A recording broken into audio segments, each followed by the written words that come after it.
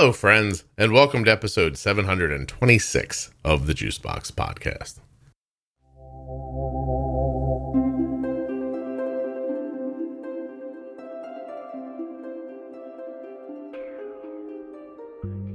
On today's show, we're going to talk to Trey Perez. He is a pediatric dentist, and he has type 1 diabetes. So we're going to talk about, his life and his job and what you might want to do to keep your teeth clean and other stuff. It's going to be way better than I just described it. You got to cut me a break because all I can think of right now is "We make holes in teeth," which is an old Crest commercial from I don't know how long ago. But anyway, Trey's a lot of fun to talk to. I think you're going to enjoy it. While you're listening, please remember that nothing you hear on the Juicebox Podcast should be considered advice, medical or otherwise. Always consult a physician before making any changes to your healthcare plan, becoming bold with insulin, or making holes in people's teeth. We make holes in teeth. Do you not know this cartoon commercial? If I thought any of you had seen Grease, I'd be like, brush up, brush up, brush up. But I have no feeling that you're going to get that reference either. My age is really coming out this week, isn't it? All right, you ready to get going? Here comes Trey.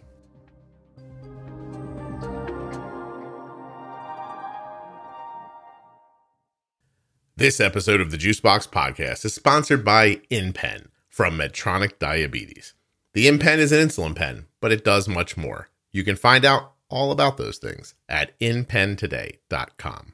Today's podcast is also sponsored by my daughter's blood sugar meter, the Contour Next One blood glucose meter. ContourNext.com/juicebox is the link you're looking for. It is small and easy to hold and beautiful, and I'll tell you more about it during the ads. Brush up, brush up, brush up. What is that whole song? Brush up, brush up, brush. All right, hold on a second. I can't, we even got started yet. All right, so Grease is a movie, and during the movie, some of the characters are watching television, and a commercial comes on for an old toothpaste. Like the movie was set in the 50s, so what was it called? Impana or something like that? Hold on. Yeah, Ipana, Ipana. It's toothpaste that obviously does not exist anymore. And there was a beaver called Bucky. Bucky had two big teeth, as you can imagine. And he would say stuff. In the morning, ready for my day, I brush my teeth. Brush up, brush up, brush up, brush up, brush up. And then it's up and down, around and around. I brush my teeth. Anyway, it goes on for quite some time. And like this guy flies in. He wants to here it is. Here, ready? Bucky Beaver Space Car. Brush up, brush up, brush up. Here's the new iPad. I don't think I can let you hear anymore without getting in trouble. Anyway, here comes Trey. Sorry about all this. My name is Trey Perez. I am a pediatric dentist. I am based in Brooklyn, New York. I also have a background in public health. I am myself a type 1 diabetic. So my goal is to, promote oral health and promote health in general. So I'm glad to be, part of this and, talk with you. I'm very happy that you were willing to do it, reached out and everything. So thank you very much. Trey, how old were you when you were diagnosed? I was 35. So it's pretty recent. I'm 37 now. So I just had my dia birthday a couple of days ago. It was actually New Year's Eve when it happened. So when I got diagnosed, so it's fairly recent for me. It's funny. That would have shocked me had I not spoken to a woman who was diagnosed in her 70s recently. Yeah. So I've heard a couple people that you talked to a little diagnosed lately or later in life. And I was surprised because, I know about diabetes, with my background and my education. So, it used to be called juvenile diabetes. So we always thought it was happening in kids. And I thought when I was experiencing my symptoms, I was like, this is like diabetes, but I'm too old to have type 1. My lifestyle was too healthy to have type 2. I was very confused. I was in denial. No kidding. Just based off the naming of the of it being juvenile diabetes that threw you off that quickly. That's interesting. Yeah, I mean, once I got diagnosed, then I did a lot of research, and actually, my mom pointed out that it's about 40% of people with type 1 are diagnosed 30 or older. So it's almost half, so it's actually not that uncommon. Man. And it can happen. And then I realized I learned a little bit more. It can happen at any age, Yeah. Just one. And it does. One little naming thing all those years right. ago, And it sticks with us for this long. It's interesting. Okay. Yeah. So how did you, what was your first presentation? Like, what was the first thing that got you thinking something was wrong? Well, it was just classic symptoms. It was textbook symptoms. And it was strange. I could tell you the whole story. I remember in end of June, 2019, I went to the doctor and I got blood work, and I never get blood work because everything's been normal, but mid-30s, time to start doing those kind of things. And everything was fine. Like my blood sugar was in the 90s, totally normal. And then, in November, I went and I did this dental outreach in Nepal. And when I came home, I was really tired, but jet lag and everything. I just assumed it was that, but then the jet lag seemed to linger for weeks. And I was going to the bathroom all night, chugging water, drinking anything I could. I was so tired. I got so weak, and I'm a big fitness person. I would go to the gym all the time, and I couldn't. After that, I was so weak, so tired that I couldn't do that. And that really affected me. I lost 20 pounds in, a couple of weeks, and people noticed that I looked different. And eventually I realized something's going on, and I was in denial, and it probably, because of that, I didn't go to the doctor as soon as I should have, but eventually I did. And on New Year's Eve, 2019, that's when I got diagnosed. So the next day started doing the finger sticks, and 2020 for me started that way. And then everything else in 2020 happened. And so it was a great start, so to the new year. You're almost quite literally 2 years then. Yeah. Yep. 2 years. Were you sick in Nepal? No, I wasn't. And to be honest, usually when I go travel to places like that, I usually get sick. So I was really happy that I wasn't. Maybe your autoimmune system was just like on serious overdrive at that point, just swatting stuff away like Godzilla, Yeah. I think I've heard you say that when the immune system gets bored and it just starts doing what it wants. Because the funny thing is, I hadn't even had a cold in years. Right. Usually I get a cold like every year, and then so I hadn't gotten sick like that, but I get sick with type 1. Yeah. Listen, Arden doesn't get sick ever. No. So I have a crazy immune system where I if I get sick, something comes over you during the day, and 5:00 you're like wandering around like I think I gotta go to sleep, like something's wrong, I'm out of it, like something's happening. I'll wake up in the morning, it's like it never happened. Yeah, that's good sometimes. See, you think it's good. I think it's why I'm probably going to end up with type 1 when I'm older, because my immune system is what if it gets confused one day and it's like, I know. Yeah. Never know. I probably should do the antibody test, actually. Mm-hmm. All right, TrialNet, if you're listening, I'll do it. I think I'm too old for the thing, but if you make an exception and send me a kit, I'll do it. Anyway, yeah. So you're diagnosed, and you're pretty far into your practice at that point, right? How long had you been practicing? I've been practicing. I've been out of residency since 2015. Okay. That was 4 years at that time. Yeah. So did you have your own practice? Or are you working somewhere? How do you do it? No, I work part-time in a private practice, and I work part-time in a hospital, actually, in a residency program. Oh, okay. How do you make the decision to become a pediatric dentist? Is it just because you want to see little kids high on gas, or that is very fun sometimes, because they do some silly things, and that definitely makes the day a lot better. No, I think, being a general dentist is really hard. I think that's the thing. People who specialize in dentistry, sort of realized that being a general dentist, you have to do everything. And when you specialize, you don't have to do as much. So, I mean, I like that, with kids, everything is shorter. You get to see more kids in a day. It's sort of that instant gratification because, with adults, you have to do crowns and those take several appointments sometimes. And with kids, it's a lot quicker. And kids are just, people think it might be hard, but kids are they're a little easier. It's sort of the adults and the parents that actually make it more difficult. I feel like you have a lot of stories about crazy people trying. Yeah.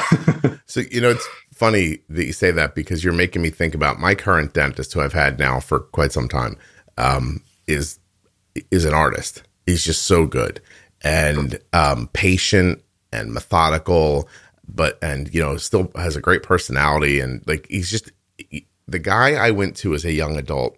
We used to joke all the time that I can't believe I'm saying this. We used to joke all the time that my dentist was on meth because he would had 4 offices and he'd fill them with people and he would literally run from one to the other working on people. He'd come in, he'd see you, go, I'll be right back. Then you'd hear him in the next office, blah, blah, blah, I'll be right back, blah, blah. Then he'd start your procedure. They go, I have to go for a second. Then you'd hear him go into the other room and start another procedure. He was working on 3-4 people at a time. And it was just always like it never felt right. You know what I mean? Like he was in the middle of working on my teeth once and I heard him say, I got to go. My buddy's bringing over a Corvette for me to look at. And he went out a side door, looked at a car, like bought it and then came back inside. And I just thought dentists were crazy. And then I moved and people recommended the gentleman we use now. And I remember going once or twice and just thinking like, oh, like you could be like a normal person and be a dentist too. Like I was just going off of my young adult like experience with my crazy running in circles, man. So I think it's a really big deal that you fit what you're doing. You know what I mean? Because the guy I have now is very suited for this. Like I've had a root canal and it's just like a walk in the park to him. You know what I mean? It doesn't hurt. He's great at it. The whole thing is I've fallen asleep during a root canal. So I think that says something about him, That's good. So I like that you found a place where you think you fit, I think that's a smart move. Not that you were otherwise going to be running in circles. Like, no, I mean, there's a lot of running in circles, no matter what. There's a huge amount of volume of patients that I see a day. Yeah. It can be kind of maddening. A lot. Yeah. Is there truth to the, I know this is such a weird thing to say before we get into dental health about diabetes, but yeah, is there truth in it? Like is being a dentist towards the top of the suicide list? I've heard that, but it's also one of the top of the those reports about best jobs. Oh, okay. If you look up those, it's like pharmacy and dentists are always on the top of the best jobs. So I've heard that statistic and, we make jokes about that all the time, but, no, I don't think so. It's a pretty good career because it's not like medicine. It's more 9 to 5, and there's not really, there are emergencies, but it's not life-threatening emergencies. And what you have to deal with is not life. I mean, it is in some way life-changing, but it's not like life or death, and that's a good thing. And, if technically we're surgeons and I do go to the operating room and I do surgery there, but it's the worst thing that happened is not going to be somebody dying on the operating room table, so I don't have to deal with that sort of stress. It's pretty comfortable, to be honest. I'm wanting to share a joke. A friend of mine's a pediatrician and we were together once and I referred to him as a doctor and he goes, I'm not a doctor, I'm a pediatrician. And I said, well, your father's a doctor too. And he laughs. He goes, he's not a doctor. He's a dentist.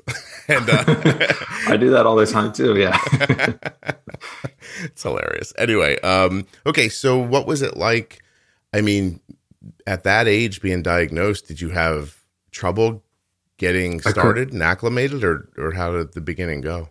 Well, it's weird. I sort of think about how my diagnosis and my transition compares to these children that get diagnosed. I'm in the healthcare field, and I have a background, I have a master's in public health, and I'm always conscious about keeping myself healthy. So, making myself healthy with diabetes, properly giving myself insulin and counting my carbs and making sure I have enough water, exercise, and everything. It wasn't too hard for me. I mean, it was hard. I definitely had panic attacks when I was first injecting myself because it's not something I like to do. But I think I did pretty well with it. Adjusting to that it's a total 180 from your life. I like the way I see it is I sort of lived my life a certain way, for 35 years. And then now I have to change a lot of habits. I can't, eat right before bed. I can't have any late night snacks. I can't, binge. I can't just spontaneously eat without thinking about it. So it changed a lot, but, I feel sorry when I see kids that get diagnosed, when they're little babies, and that must be tough. So, yeah. So there's no more like, I'm going to watch a football game. I'll grab a bag of chips and a beer and sit down and not think about it. And however many of these I do or don't eat, that kind of it's thing. It's funny that you say that, because I used to do similar things, on Sunday afternoon. I'd maybe just order a pizza and just like lounge and watch football. And no, I don't do that anymore. Yeah, I miss that. You miss it. You do, right? Yeah. And if somebody, brings cake or cookie into work or something like that, I'm like, I got to think twice about, eating it. I usually will eat it, of course I love cookies and cake, but it's not like I have to think about it first. I have to think about it. I can't just like, I'm going to grab that. There's a lot more thought that goes into day-to-day decisions. Do you stay very regimented during the workday so that you don't have like a blood sugar thing while you're working? Yeah, I'm a big fan of routine. And I eat almost the same thing every morning. I try to eat similar things throughout the day. I try to be as active as I can. But the routine definitely helps. When I go off that routine, that's usually when I see some spikes. And then you're kind of stuck in the middle of a procedure, I guess. And has that happened? I mean, do you? Yeah. I've been scrubbed in the OR, and then my Dexcom alarm went off. I'm like, I got to go. So I had to take off my gown and everything, and then go into the other room. I had some juice and just had to wait like 15, 20 minutes before it corrected itself. Meanwhile, everyone else is in the OR. The kid is intubated, and everyone's just like twiddling their thumbs. But I mean, everyone was they were very gracious about it and patient about it. So that was good. But when you come out and talk to the family, do you go, sorry, I know that took longer than I said, but I had to drink a juice box before we started? No, luckily I mean, it takes a long time to do what I do. So, a couple 15 minutes, 20 minutes. Nobody noticed. Yeah. Well, so do you tell how open are you about it at work, for instance? Like, I'm sure the people you work with know, but what about patients, and how does that work? No, nobody really knows. My staff knows, people I work with know, but no, I don't really talk about it with my patients. Mm-hmm. No. I don't know why you would. I'm just wondering. No, if they had it, then I would have talked about it with a couple patients who are also type 1. Okay. So a kid comes in with a CGM or something, and you might be like, yo, I got that too, kind of thing. Yeah. Okay. Yeah. Sort of show them mine. Well, then, yeah. So let me tell you something that happened to my daughter, and I'll see what you think. But, in the very beginning of all this, I really didn't know what I was doing very much. There were way more juice boxes than there are now. I would say at this point in Arden's life now, she doesn't maybe drink a juice box like maybe once or twice a week, like for some sort of a low. Mm-hmm. But she was really little, and there were no CGMs. Those things were plentiful. And one time we were going along, everything was fine. And then one day she said to me she was tired of the juice boxes and she wanted to switch to something else. So we went to the store and I let her pick something else. And within 6 months of that new drink being introduced into her life, Arden had like 9 cavities on her baby teeth. Mm-hmm. And at first I was just like panicked. I thought, you kind of get lost in that my kid has problems. So here's more problems. I guess this is just how it's going to be. And then it hit me one day that we switched the juice boxes. And so I switched back. She had the little cavities, filled, and she's never had that kind of problem again. Just, do you think I'm right to think that it might have just been the switch? Yeah. Really? To be honest, usually like big life changes that or diet changes, something like that usually triggers something. So, but no matter what, when it comes to tooth decay, it's all about sugar. So, and with diabetes and tooth decay, it's, it comes down to sugar. Yeah.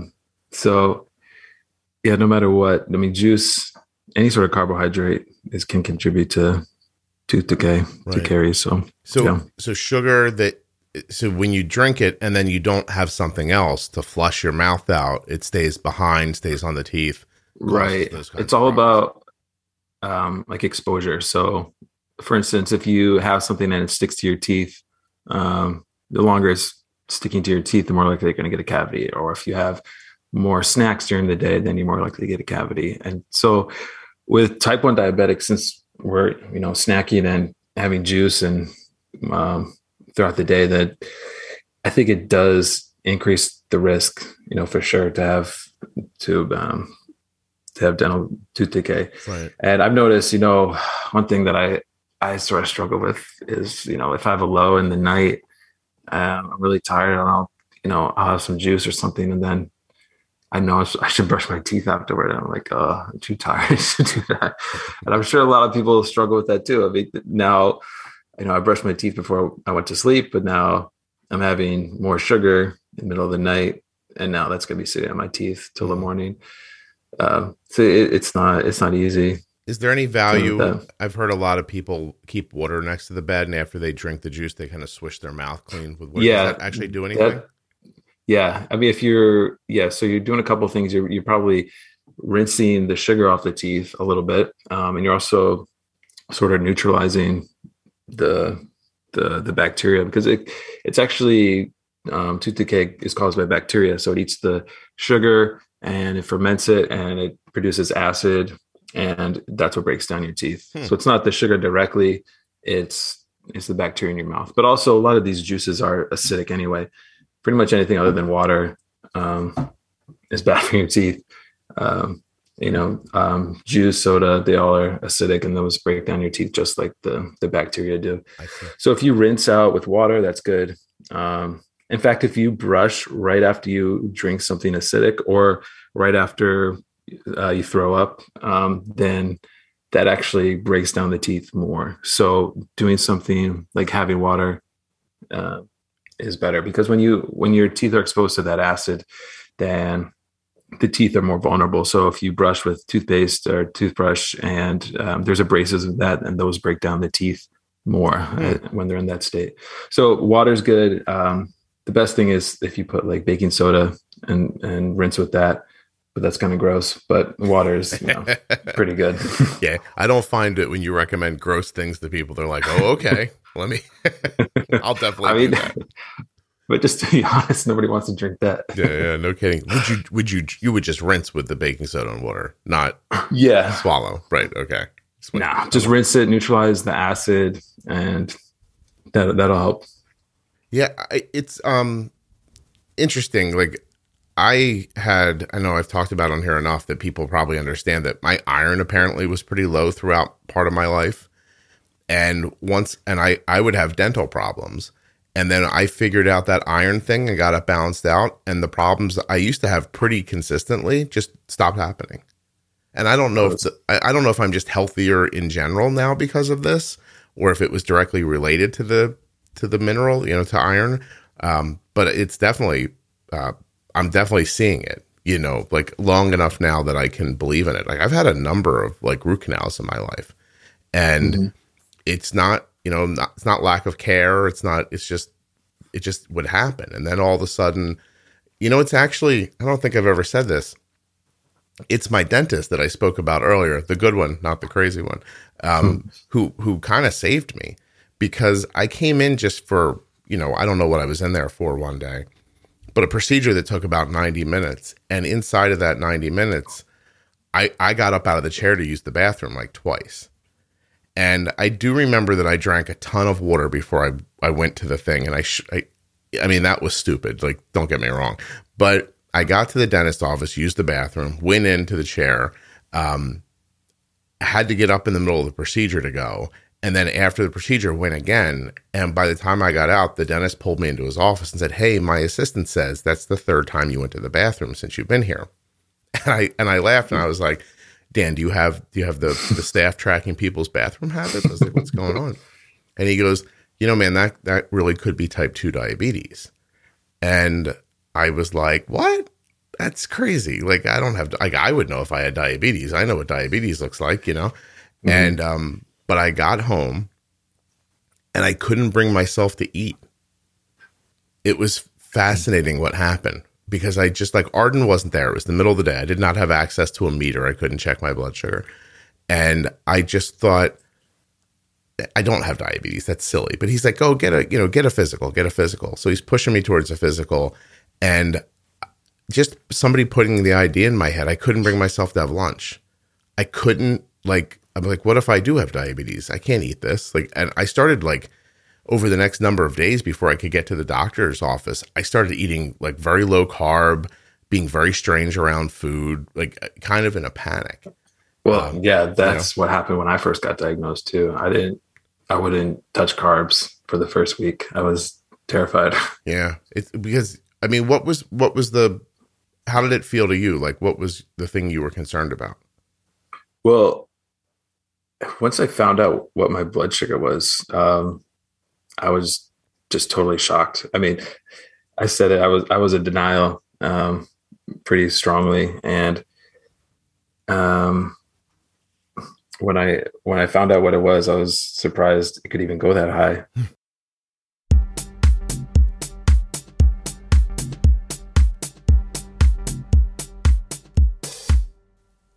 I'm fighting every urge inside of myself to just not read the Inpana toothpaste ad from the 50s. Instead, I'm going to tell you about InPen from Medtronic Diabetes, because they're one of today's sponsors. Here's what you get with the InPen. It's an insulin pen that connects to an app on your phone. That app is going to give you a lot of functionality, some of which is the kind of functionality you think of when you think of insulin pumping. Let me tell you more. When you pair your InPen with the app, you get a dosing calculator, active insulin remaining, a glucose history, reports that you can share with your doctor or look at for yourself, activity logs, and actually more than that even. But I'm not going to read them all to you, because you're going to find them when you go to inpentoday.com and look around. If you're ready to try, fill out a tiny bit of information and hit submit. You're on your way to getting yourself an InPen from Medtronic Diabetes. Use the dosing calculator to take the guesswork out of your dosing. The app uses your glucose levels and a carbohydrate estimate to recommend the dose that's right for you. It even considers the amount of insulin that's still working in your body to help you avoid lows. People who have insulin pumps call that insulin on board. And now you can too. Medtronic Diabetes offers 24-hour technical support, hands-on product training, and online educational resources for the InPen, which, by the way, may, and I say may because it's an offer available to people with commercial insurance, but may cost you as little as $35. The InPen, that's right, may cost you as little as $35. Head over now to inpentoday.com to find out more. From time to time, I have this horrible feeling that, this is no way to start an ad, but I have this horrible feeling that there's something right in front of me that I'm forgetting, or ignoring, or just don't know to do. I don't, it's not an omnipresent feeling, don't worry, you don't have to worry about me, but I think about it sometimes. I wonder, what small changes could I make that would have a large impact on my life? Hopefully I'm not the only one who thinks like this, but I digress. Here's my point. You use a blood glucose meter every day. It gives you important information that you make important decisions with. And yet, you have no idea if the meter you're using is the best one available. You don't even know if it's one of the best ones available. All you know is a doctor gave it to you. Well, here's the thing. You can know that. It's not a thought exercise like the thing I was talking about earlier, floating around the world, like, should I go left or right, up or down? Should I zig or should I zag? It's not that difficult. The Contour Next One blood glucose meter is a really good meter. It will give you really accurate results. You can use those results to make good decisions. ContourNext.com/juicebox. I have no more to say, I guess, but I have to because there's time left. And I mean, they did pay me to talk about it. So let me tell you this. It's the best meter I've ever used. It is the easiest to carry, the easiest to hold. It is the most accurate. I love the second chance test strips. I can't say enough about it. The Contour Next One blood glucose meter is simply the best meter I've ever used in the 14 years that my daughter has had diabetes. I do hope you check it out. ContourNext.com/juicebox. And I just want to finish by saying, please don't worry about every little decision in life. I was just being melodramatic. You know what I mean? Have you ever really thought about the decisions you've made? You understand what I'm saying. Although I did mean that. It would be easy to get a good meter. And it was around 300. And, but I've heard stories where it's way higher after that. So you caught it pretty early. It wasn't. Yeah, I guess so. But so I think my doctor, he didn't think it was too high. So I didn't go on insulin right away. He put me on type 2 medication, and that did not make me feel good. So I was on metformin and Januvia for 2 weeks. I was like, I'm not getting better. This is definitely getting worse. Did they do a C-peptide on you ever? I can't remember. I think maybe, I don't know if they did it that time, but I think since, I think it's been done. Right. I would imagine. I was in a panic. I didn't know what to do, and I couldn't bring myself to eat. I did finally get an appointment with my doctor. I've told that story before. I was told that I was coming in for a consult. They explained to me that I said, I want to get a physical. And they're like, okay, well, you'll come in and see the doctor, 15-minute consult. Then we'll book your appointment for the procedures and everything. And I was like, okay, that seems reasonable. It was a little odd to me, but I didn't think much of it. But I was like, all right, I guess that's how this doctor does it. So I show up, and 10 minutes into this conversation, he starts examining me. And I was like, I thought this was a consultation before the exam. I was like, I got really confused. And then 20 minutes later, my pants are down and I'm bent over a table. And I'm like, I'm so happy that I didn't run here from from something else or the gym or something like that, just to have this consultation with this guy.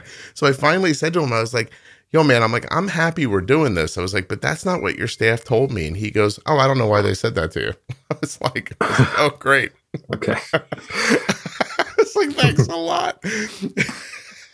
Anyway, I did not have type 2 diabetes. Of course, they found my iron to be really low. He immediately believed that I had cancer because my iron was so low. That seems like a jump. Yeah, it was so I suddenly was getting scoped and all this stuff. And of course, it was just low iron. And I had to go through all this rigmarole just to get an iron infusion. And I felt like I was going to pass out by the time I think my ferritin was 13 by the time I got an iron infusion. And what's the normal range? Dude, it should be in the 100 or 75 is considered low for a woman of menstruating age, that kind of stuff. So, yeah. So I was just I could barely hold my head up. I was dizzy constantly. I couldn't stay awake maybe past 1-2 o'clock in the afternoon. It was really, I one day want to go back and find the podcast episodes where I'm I have to be obliterated in some of them, from just no iron, but I don't know. Maybe I was pulling it together long enough to do them. Anyway. Okay. So is that bare bones, overnight? That's it. Swish with water after you drink a juice is really a great thing to do. What about during the day? During the day? Yeah. Same thing. Water is your best friend. Before getting diagnosed, I didn't drink juice that much, and now I drink it. I have usually, like, if I notice my blood sugar getting in down to double digits, I'll have a little swig. But I do drink it a couple times a week. It's totally changed my life. Yeah. Yeah. Do you have them in your car and in your bag? Oh my gosh. Yeah, I found them in my jacket the other day. I'm like, okay, you're diabetic when you find juice boxes everywhere. I picked up Arden. Arden has like a little clutch that she has now that she takes to school, and it has a juice box in it. I picked it up and handed it to her like over the island yesterday, and I could feel it wasn't heavy enough. And I was like, "You don't have a juice box in this." And she goes, "I don't." And I was like, "Arden." I acted like, you know what I mean? Like I acted like she went rock climbing without safety equipment. I was like, "You have to make sure there's a juice box in there." She's like, "Okay," because she drives now, And meanwhile, they're in the door pockets of the car too. Oh yeah. So it's not like they're not plentiful. They're spread around the house like apple seeds. And the funny thing is, this Christmas, my mom and one of my dental assistants, they both got me juice boxes for Christmas. Just a pack of them. How was that for your mother when you were diagnosed as an adult? Did she? I think, I don't know. They always seem to be okay with it. I remember visiting my dad. We went up to Maine, and when he got groceries, he's like, made sure he got, almond milk, nothing with any sugar in it. And he like labeled everything. It was pretty funny. It's like, this has sugar in it. This doesn't have sugar in it. Okay. Thanks, Dad. I can't read the labels, but thank you for writing it all over the package. So they were supportive. They're trying to help me. Trey, your dad loves you. In their own way. He loves you. Yeah. Yeah, it's wonderful. In their own way. But they're not very involved. Like, they wouldn't know how to help you with any of this, like, big picture. No. They don't understand it. Do you have any brothers? I'm sorry. To cut you off. No, what did you say? I was going to ask if you had any brothers or sisters. Yeah, I have an older sister, younger brother. But I'm the only type 1 in the family. How about other autoimmune stuff? Celiac? My dad has... he has ulcerative colitis. Okay. Interesting. Nobody else though, right? Like, what else would we be looking for? Even like, bipolar cousin. Like, these are the things I'm now interested in, because I've heard so many people say it so much. Obviously, celiac, hypothyroidism. Hypothyroid. My mom is hypothyroid. Okay. Hashimoto's is she just she's not an autoimmune? No, okay. Not that I'm aware of. It's interesting. The funny thing with my mom is she doesn't really talk about that. I was just home one time. I'm like, "Mom, you're on Synthroid?" She's like, "Yeah, it's no big deal." Like, okay, it'd be nice if you tell us about your medical conditions, your chronic medical conditions to your children. Yeah, people. Yeah, right. Maybe I might want to look out for that for myself. Thanks. But they're baby boomers. They're a different generation. They don't talk about that as much. Yeah, no, it's very, very true. There's some people just it's not even conceivable for them to have conversations about their health with other people. Yeah. Meanwhile, I talk about diabetes all the time. My friends like, stop talking about it. On the internet, you're talking on a podcast to millions of people. So just stop talking to people about your diabetes. Let's just talk about some other oral health stuff that I think just people in general don't know about, that I know about. Like, even like having like a potato chip, right? Like, it could get caught in a crevice of your tooth and it stays kind of packed in there, and that's really bad, right? So what should people do during the day? Should like soft picks? Like, what, like, do you know what I mean? Like, what do you do if you're not in a place where you can brush your teeth? Yeah, if you can get it out, that's better. Like I said, it's anything that's sticking to the teeth. The longer it's there, the more likely it's going to cause a cavity. Mm-hmm. And a lot of people think, "Oh, my kid doesn't eat candy. Why does he have all these cavities?" I'm like, well, I see kids all the time eating, Cheerios and Goldfish and chips, crackers. Those are all salty treats, and they cause cavities. People don't realize, there's carbohydrates and sugars in those starchy things as well. So bread, everybody has bread all the time. So it's any carbohydrate. And if you can get it out, that's better. I mean, it is hard if you're at work or doing something somewhere you can't brush your teeth. Right. But removing anything is going to be better. Drinking water is a big part of it, huh? Yeah. So what happens is if your mouth is dry, which it can be if your blood sugar is uncontrolled, or if you're just dehydrated, or if you're taking multiple medications, dry mouth is pretty common, and the wetter it is, the better it is for your teeth. So staying hydrated is super important. When your mouth gets dry, that's when the bacteria tend to grow more and cause more cavities. So it increases the risk. I'm envisioning a day in medical school where someone for the first time introduced the idea that the wetter it is, the better it is, and everyone laughed. Is that, am I getting that right? As I said that, I didn't realize what I was saying.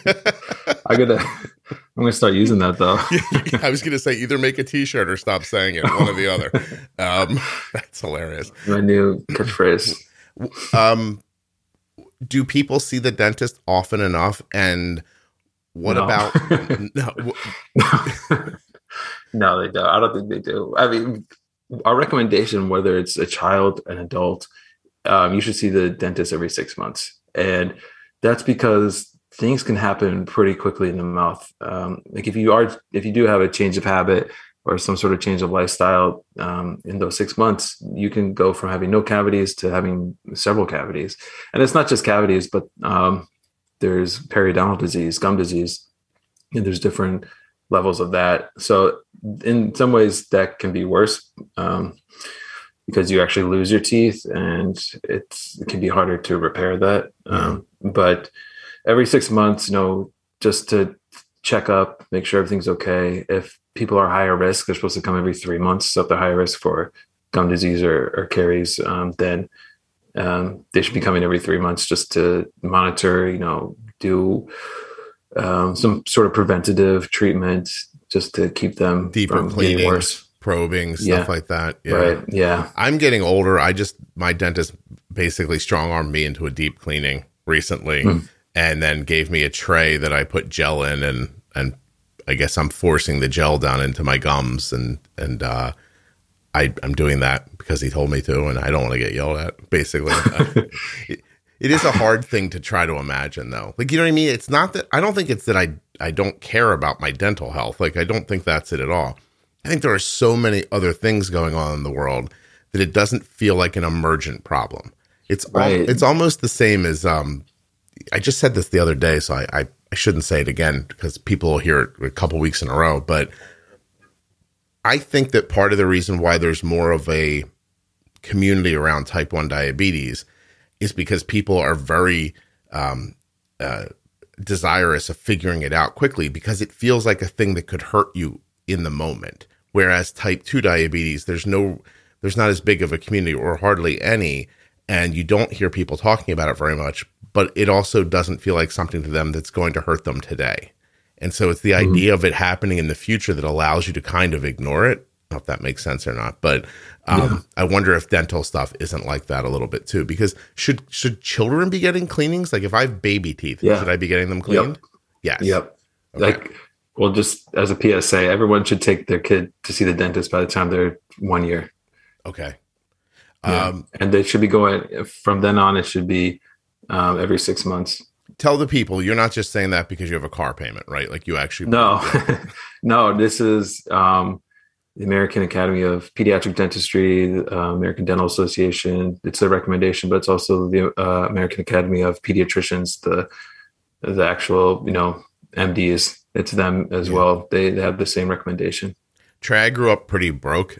I didn't see a dentist the first time till I was like 20 years old. Like no one ever took me to the dentist. They didn't mention it. It wasn't a part of my life at all. Like it wasn't like I thought like, oh, I haven't been to the dentist. Nobody takes me. It was just never brought up. I definitely could have used braces growing up. That is not something anybody could have afforded. I think it was a financial thing. It just nobody ever. Yeah, I went because my wisdom teeth were impacted, and I thought I was going to die.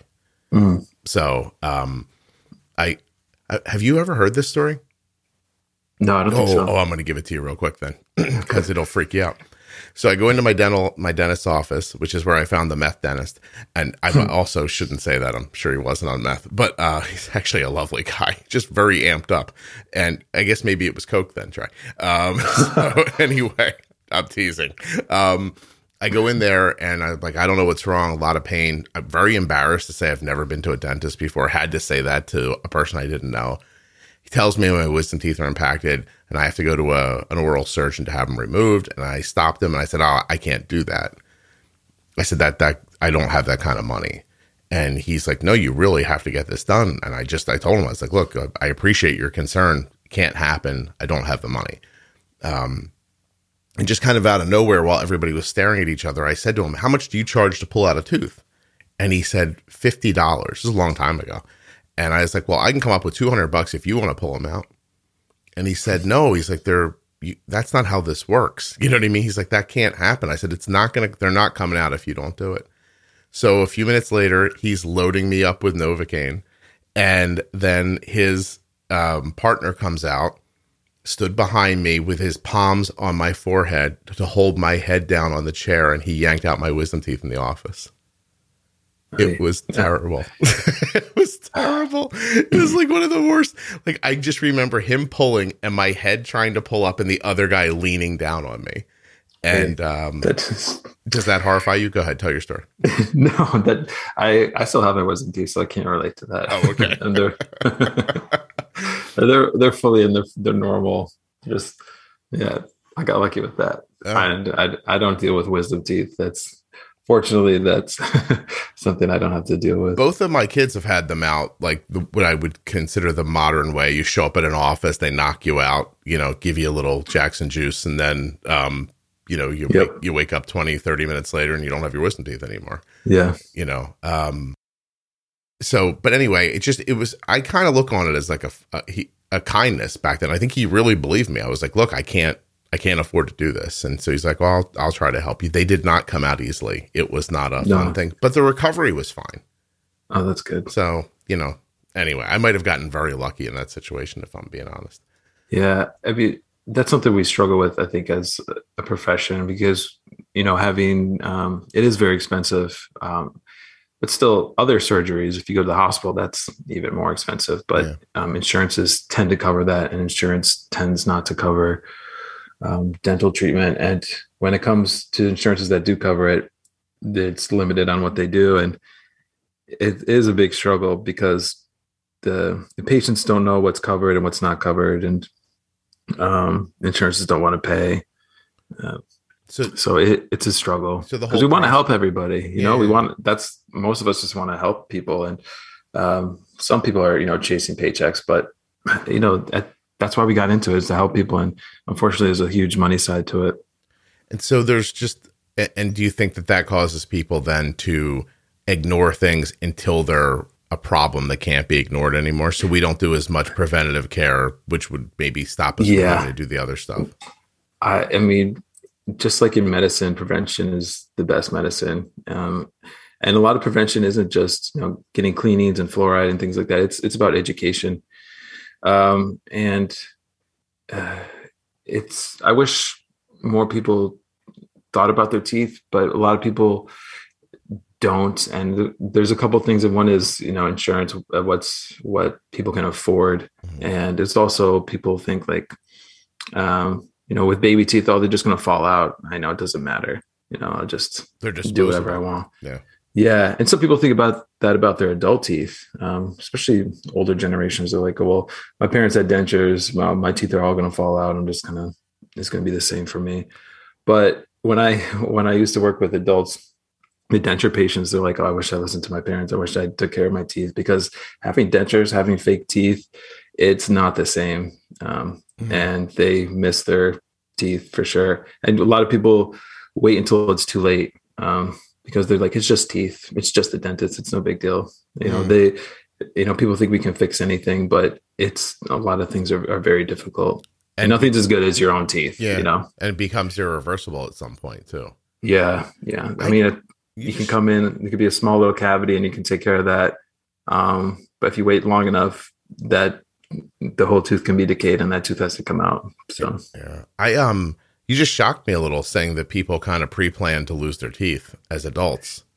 Yeah. I mean, there's some people, Yeah. you know, depending on the culture and the way they grew up, they definitely see that. Yeah, it's unfortunate.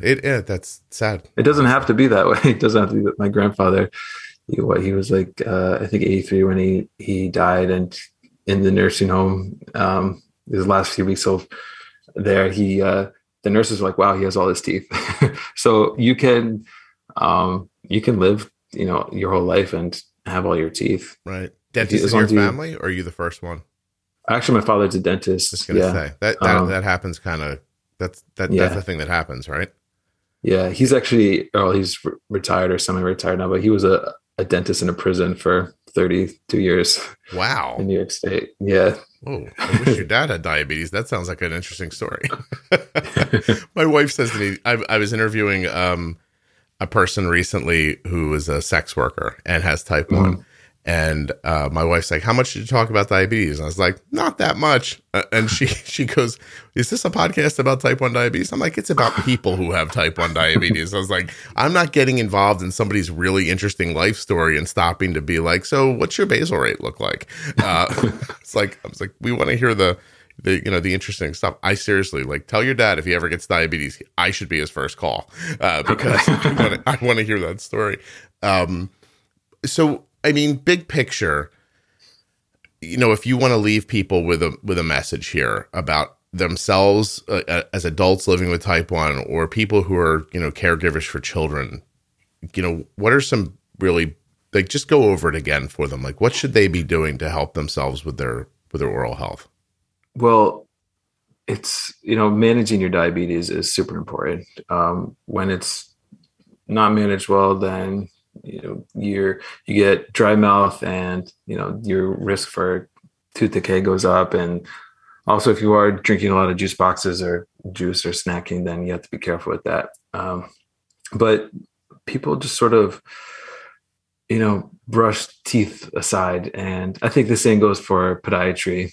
People don't really think about your feet as that important, or going to the dentist is too important. But these are things you use every day. Use your teeth every day.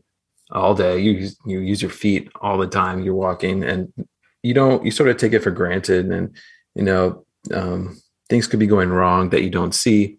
So it's definitely easier if we catch something early than waiting until it gets too big.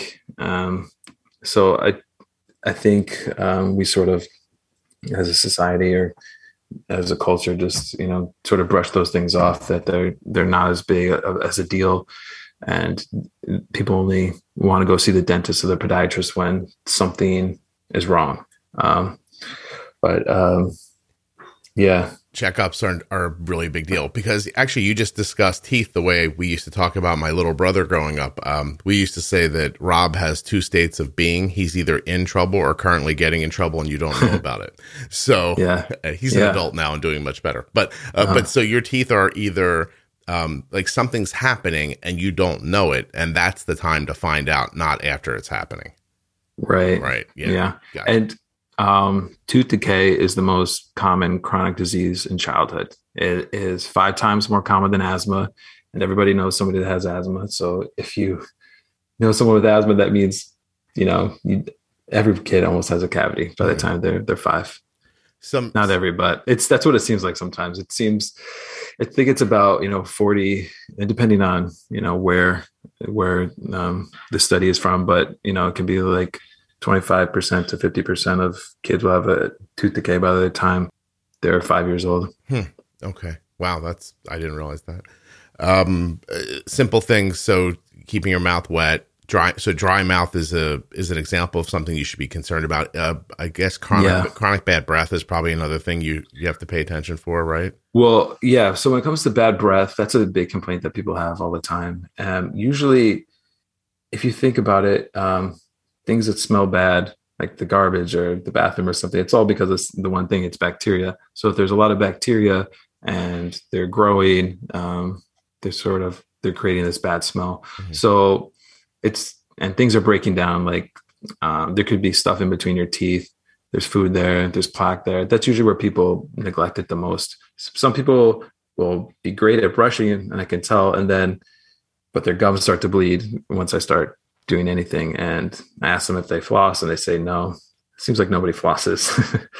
But if you're not flossing, then you're not cleaning the whole tooth. And it's sort of like, I think like if you're not flossing, you're only cleaning about 70% of the tooth. So that's like, to me, that's like taking a shower, but you're not cleaning your armpits and your other areas that might get smelly. Those are like the worst spots, because that's where all the food, that's where things are accumulating. And that's, where things are breaking down, the food's breaking down, the bacteria is growing. And that's where you get this bad breath. So it's usually poor hygiene from bad breath. If the hygiene improves and nothing, the bad breath doesn't improve in a couple of weeks, because that's as long as it should take. If you're doing everything properly, gingivitis will go away in 2 weeks. Bad breath should go away. So if those doesn't improve, then it's usually like a GI thing, but that's pretty rare. Wow. I have to be honest, like you said the simplest thing today is one of my bigger takeaways, and I don't understand why in my entire life I haven't put this all together. But the idea that it's not so much the sugar or the carbs, but the fact that they sit in your mouth and then they break down, and it's the process of it breaking down that's dangerous for your teeth. Right. Like when you said that, I was like, oh, like I'm surprised I didn't out loud go, oh, geez, duh. I just thought like there was something magical about the sugar that was bad, but it's not. It's just, it's food for bacteria. And then it's the waste from that process that's really causing you problems with your gums, your teeth, your breath, like the whole thing. Exactly. Huh. Yep. So just don't leave stuff behind in your mouth and you'll be okay. Right. I mean, if you leave, fruit, like if you leave like a banana peel out on your counter after you eat it, then it's going to rot. There's going to be flies attracted to it. It's going to smell gross. And if you leave food in your mouth, similar is going to happen. You're going to have bacteria grow. It's going to smell. It's going to be pretty gross. Is this this thing I'm about to say to you, is this bull, or is there, like, what about people who pop gum in lieu of brushing? Is there any help? Is that actually doing anything for you positive? Yeah, if it's sugar-free gum, especially because it's stimulating your saliva. So if you have, more saliva, then you're washing things away. Mm-hmm. And there's a lot of good things in the saliva. There are immunoglobulins, so that helps. And then, more fluid is good. And there's more minerals, that help strengthen the teeth. There's, if you have xylitol gum, that's good. Xylitol is a sweetener, but it doesn't contribute to tooth decay. The bacteria don't eat it. And the xylitol, it's believed that it helps prevent cavities, helps with the bacteria in the mouth. My dentist has small individually wrapped like chiclets on his countertop, and it's gum made with xylitol. I just realized while you were saying it. Yeah. I thought he was just trying to be polite, but a little bit of both. Yeah, perhaps. Right. So, hey, you said you have a Dexcom, right? But do you have a pump or do you use pens? I've been using pens. I did try the Omnipod, and I just didn't love it. You didn't like wearing a pump? No. And it was a little itchy for me. I did do it for about a week. Okay. Like a month ago. The adhesive was a problem for you? Yeah, that, and I kept knocking into things and couldn't get used to it.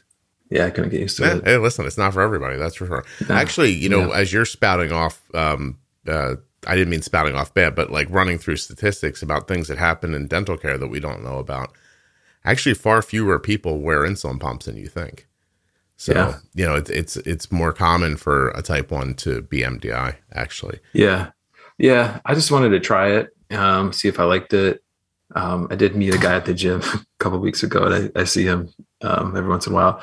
And he's a type 1 too. He saw my Dexcom and he made a comment, and he has the Freestyle Libre, and he's doing daily injections as well. Right. How soon after your diagnosis did you have a CGM? I think it was a year later. I think it was about this time last year that I started it. Did you honeymoon at all in the first year? Yeah, I did, like a lot. And then when that honeymoon phase ended, that was tough. I definitely saw that happen. And that was like February and March last year that it ended. Do you find it easier to manage with a CGM than you did without it? Yeah. Okay. And mainly, I mean, for so many reasons, but doing a finger stick, it takes a little bit of time, just to open up everything, clean your finger, do the little stick, wait a couple seconds for it to turn on. And then it takes like a minute to do it. And this, I just look at my phone. Yeah. It's like, oh, okay. People who've had diabetes for longer just heard you say clean your finger, and they were like, clean your finger. Well, I don't always do that, but I know. I was thinking you might have just said that because you were a doctor. Yeah, I'm just trying to I'm doing things by the book. Leading by example. Right. I don't always do that. In fact, I probably don't more than I do. I would say it's probably been 2012 is probably the last time I bought an alcohol swab. So, yeah. We definitely don't use that stuff anymore. No. But that's it was around sort of what you were talking about. Like, we used to like clean Arden's fingers and her sites and everything with alcohol, and she just started having like skin problems, because we were drying out her skin constantly with the alcohol. Oh, yeah. I've noticed that too. Right. I did a little research and I found out that in Europe, that's not the standard of care. The standard of care is warm water, mild soap, like clean, pat dry that. I've heard you say that. And since then I stopped doing that because I did notice getting some irritation with it. Yeah. Continually with the alcohol over and over again. Yeah. Uh-huh. No, Trey, I'm not a doctor like you, but I'm just saying what we do. I'm just a dentist. You're just a dentist. Well, I'm just a guy with a podcast. So I think you've got me by a couple of years in college at the very least. Difficult major, right? Dentistry. Yeah. Yeah. A lot to know. There is a lot to know. I mean, going through college, I did biology, cellular and molecular biology. So I started with that, but then when I got to dental school is like college on steroids. Like I had no time for anything else. I just had to, that was my life. In college I had, jobs and things outside of school, but that, dental school was just my full-time job. Yeah. Studying and everything. Has, dating changed with diabetes at all? Dating? Yeah. Seeing people like that. I mean, if you do. Yeah. It's something I do talk about, so I'm comfortable talking about it. Mm-hmm. So yeah, I can't remember what it was like dating before, but it's something that comes up, I guess, pretty quickly. It's like, oh, what are you doing there? Well, I'm injecting something. So yeah, it definitely plays a part, but it hasn't really made much of a difference, I guess. Well, you're also showing up with the dentist thing, so they're going to hang a little longer to see what's up. Yeah. Everybody knows the story about like a dentist wife who has a great car. Like they're like, I can put up with this guy injecting something at dinner. Yeah. You get a little leeway, I would imagine. Yeah. You're not hiding it, obviously. You go out, you're eating, people are going to see it. You don't lead with it, I imagine. You don't be like, hey, I'm Trey, you want to go out? By the way, I have diabetes. Like, I wouldn't think it would start like that. No, sometimes it would, I guess, but no. Has anyone been put off to the point where you think you didn't see them again because of it? No, I don't think I haven't been doing much dating, but because of COVID. I guess the sample size is too, sample size is too small for that. How are the boroughs in the city now in the beginning of 2022? Is it, are there a lot of restrictions? What's it like seeing patients with COVID? Well, that's been difficult. I mean, I have to wear a lot more PPE than I did in 2019. Mm-hmm. But I've gotten used to it. It's just, how we practice now. It's probably how we should have practiced before, because we're looking at people's mouths and, kids come in, kids are always sick. And if you're seeing like 20, 30 kids a day or more, then, you're more likely to get sick. Yeah. So I'm comfortable with it. By now, it's sort of fluctuated with the volume that we've seen lately. I think people are a bit more nervous to go out of their houses because this Omicron variant.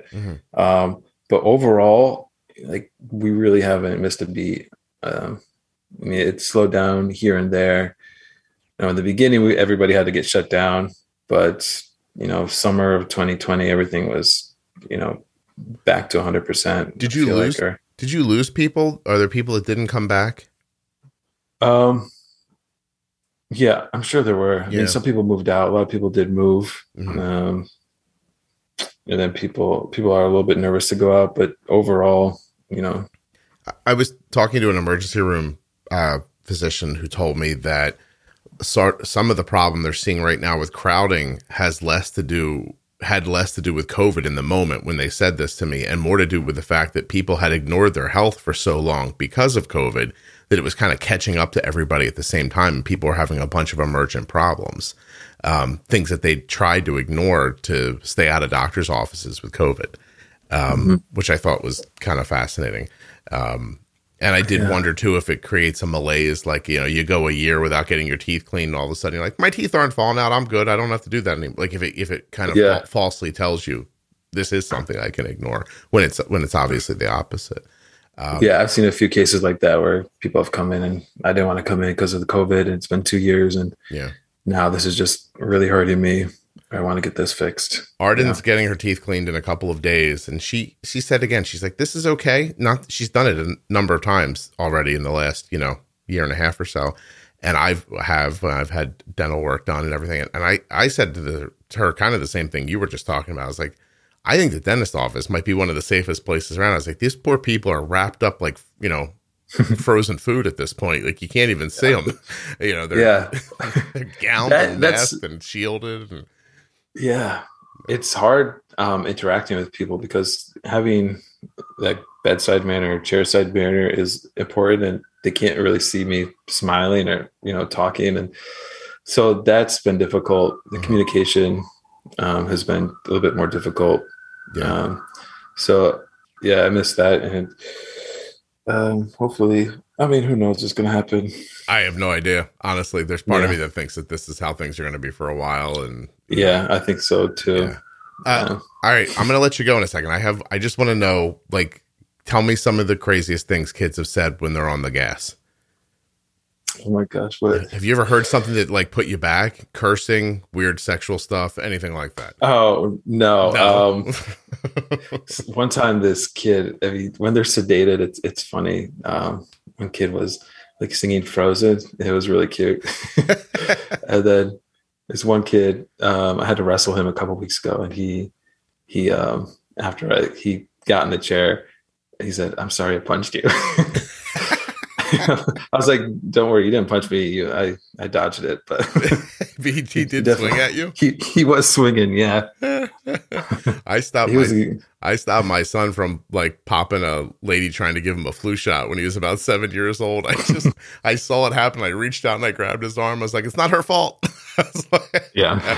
So when Arden had all those cavities that I talked to you about back then, we went to a pediatric dentist, and a guy that we trust and had used in the past once or twice with my son. And he was so uncomfortable with the idea of making Arden incapable of drinking juice, because she was little when it happened. Like she was really little, that he said, I need to do this in a hospital setting where they can regulate her blood sugar if something should go wrong. And just like you said, our insurance did not want to pay for that. The way I finally got around it was just dumb luck. My wife's company is large enough that they actually, I don't know if people understand how insurance really works, but when you're with a bigger company, the insurance company really is just sort of managing the billing and the price settings and things like that. But your company just writes a check at the end of like every quarter for how much money they owe the insurance company. It's a weird thing. It's just my wife's company is one of those. So I appealed to her company, and they just said okay and gave us a waiver for it. It was like a $14,000 procedure because of the hospital when all was said and done. And we were looking at trying to pay that ourselves, which was not going to happen. Like we weren't going to come up with 14 grand for this. And I went to the company and explained what was happening. And they went through a little bit of a process, and we got a call one day, and they're like, okay, you can book it. We'll pay it. And so basically it was just the company telling the insurance company, let them do this. We'll pay for it. And that's how it worked out. I'm not certain you could get that accomplished every day on everything that you want to get done, but it is how it worked for us in this situation. And then we got to the hospital, and it was well before we did not have a CGM. She was really little. So they hooked her up and had all this stuff ready to manage her blood sugar with, and got her through the process. And, when it was over, he said, I feel bad that we had to do this. I was just scared. But then moving forward, she had to go to the dentist maybe a couple more times to see him to, have a cavity filled or something like that across the years. But then once we had a CGM, I was able to say to him, look, I can manage this here without her needing to take anything in her mouth. And I was doing it back then with like temp basals. Like I was taking her insulin away, making sure she wouldn't get low during the procedure, stuff like that. He was completely comfortable with that. Nowadays, like when Arden goes to the regular adult dentist, she's using a loop system. I don't even really think about it, to be perfectly honest with you. I just take her, and it's usually kind of fine. But it's been a long process. Diabetes has touched like everything we've done over the last 15 years. And going to the dentist was definitely one of them. It was scary. I can remember being really frightened back then about the finances, about her health, thinking we couldn't afford it. And, if I wasn't who I am, I don't even know that I would have thought to reach out to the company and do what I did. I'm just very, I don't know, is pushy the right word? I'm not sure. It's good that you did that, because insurance companies, if you push them enough, they'll do things like that. Yeah, it turned out it wasn't the insurance company I had to talk into it. The insurance company said, look, we said no to this because that's not covered. That's not part of the plan that we agreed to with your employer. So I just went to the employer and got them to change the thing for Arden one time that they would agree to. And that was it. It was really good. Weird, to be perfectly honest with you. I'm still struck by how strange it was all these years later. I basically went to a company and said, like, can you please pay for this? And they were like, yeah, sure. So at the how end, old? God. Sorry, how old was she when she had that? 4, okay, 5, maybe. Like, she was really young. She had a bunch of cavities, and they came all at once out of nowhere. And I think they were from this iced tea juice box that she was drinking. Yeah, very likely. So, it sucks, but she's good now. Her dental health is great now. But she also doesn't have as many lows, and she doesn't, she's not snacking in the middle of the day constantly. She's not drinking juice or taking in a bunch of sugar, at random times, and she takes good care of her teeth otherwise. Good. Yeah. Morning and night, or should people be brushing in the middle? Be honest. Like, what do you do versus what do you tell people? I do what I tell people. That's something that I've always tried to do, practice what I preach. So you should be flossing once a day. I usually floss at the end of the day, to clean off all of food and the plaque in between my teeth. And I usually brush after that, and brush twice a day for 2 minutes. Should be like the last thing you do before you go to sleep. Make sure your teeth are clean before you go to sleep, because if they're not, then all that stuff that's been on your teeth all day, you're just sitting there, and the bacteria is fermenting and just breaking down your teeth. So the most important time is at night. And then if you can do it any other time after you eat, then that's good. Bonus. Just want to clean your teeth off. Anything, like we've said, it's anything that's sitting on your teeth is not good. Flossing, wax floss, the best? It doesn't matter. It's like whatever works for you. Okay. Like whatever you use, that's going to be best. I think I've wax floss because sometimes it's just easier to slip in there. And so whatever works. Gotcha. Okay. All right. Did we not say anything that we should have? Have I left anything out? No, I think that's pretty good. I think I got everything I wanted to talk about. Are you amazed that we talked for this long? Because at the beginning you were like, I don't know what we're going to talk about. Yeah, I am. And it came out more naturally than I thought. So I'm pretty good at this, Trey. Don't worry about it. Yeah, I know you are. That's why I listened. I know what to do. The whole time I'm just thinking like, oh, maybe if his dad worked on a person in prison that had type 1, I could make that count. Maybe. I'm telling you, like, a prison dentist sounds like a badass job to me with like a lot of crazy stories. He didn't really talk about it much, so but I'm sure he did have some stories. Yeah. You know, my dad's a pretty reserved guy, so Is he? yeah. All right. Well, then forget it. I don't need him. I need more people like the sex worker. Yeah. When I pause this, I'll tell you the word that I had to bleep out of that episode the most before I let you go. But I'm not going to waste it here. And people are going to have to listen to the episode to find out. But Trey, really, I appreciate this, man. Thanks very much for coming on and talking about all this. Yeah, my pleasure. I'm happy to do it. Excellent. Have a happy New Year. Happy New Year to you too.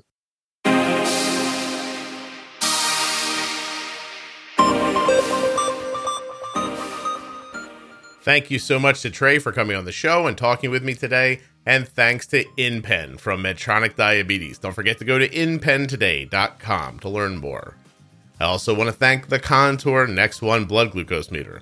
Make your next existential decision at contournext.com/juicebox. I want to thank you so much for listening and remind you to go to t1dexchange.org/juicebox and fill out the survey. I'll be back very soon with another episode of the Juicebox Podcast. Are you enjoying the show? Please share it with a friend or a stranger. I don't care if you know them. And don't forget to subscribe and follow in your audio app. If you're looking for community around diabetes, check out the Juicebox Podcast Facebook page. Juicebox Podcast Type 1 Diabetes is a private group on Facebook with over 26,000 members. You could be one of them. People talking about life, insulin, they're drilling down on ideas about how to bolster things, and just having regular everyday conversations that nobody but people who live with diabetes may understand. Juicebox Podcast Type 1 Diabetes. As a matter of fact, at the top of that page, there's a featured button. When you click on it, there'll be lists in there of different series within the podcast. So if you've been having trouble finding the Diabetes Pro Tip series, or the Defining Diabetes series, the Variable series, How We Eat, any of the series throughout the podcast, you want to check out the After Dark episodes, for instance, but you don't know where to find them. Go to the Facebook page, go to the feature tab. Lists aplenty are there.